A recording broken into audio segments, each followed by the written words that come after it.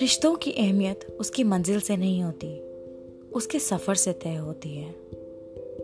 ये सफ़र तुम्हें मौका देता है अपने जज्बातों को समझने का और उन्हें पहचानने का। ऐसा ही मेरी दोस्त की कहानी की दूसरी कड़ी में हुआ। कहा था ना, हर रिश्ता ज़रूरी नहीं साथ रहने में हो, या हर रिश्ते का नाम हो ज़रूरी नहीं होता। एक अनजाने से मुलाकात के दस्तूर ने उसे कितना कुछ सिखा दिया। बेझिझक कह दो अपने दिल की हर बात, ये अच्छा सबक सिखा दिया। हम भी अपनी जिंदगी में कितना कुछ कहना चाहते हैं, बस क्योंकि कुछ रिश्ते नाजुक होते हैं तो पहल करने में चूक जाते हैं।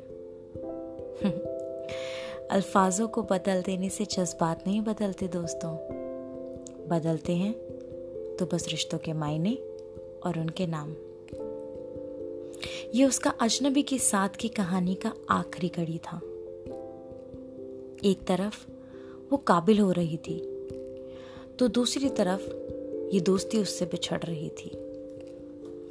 जाने से पहले वो इसका शुक्रिया अदा करना चाहती थी। अपनी नई उड़ान भरने से पहले अपने सब बंधन को खोल देना चाहती थी। ये मेरी दोस्त की कहानी, मेरी जुबानी, मेरे दोस्त के जज्बात, मेरे अल्फाज।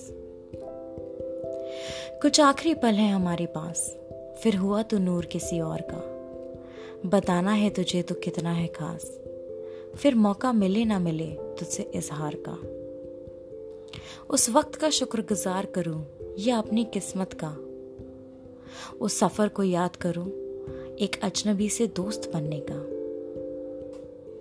तेरे साथ रहकर कितना कुछ है मैंने सीखा, बेझिझक कह दो दिल की हर बात, यही है सही तरीका।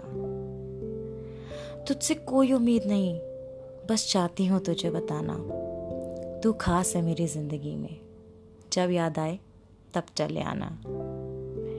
ख्वाहिश है बस इतनी कि तू मुझे भूलना ना कभी, जब मेरी याद आए चले आना तभी। दुआ है मेरी तेरी जिंदगी की नई शुरुआत खास हो, जिसे तू अपना माने वो हमेशा तेरे पास हो। तेरे इस रिश्ते के साथ साथ मेरी भी नई एक उड़ान है।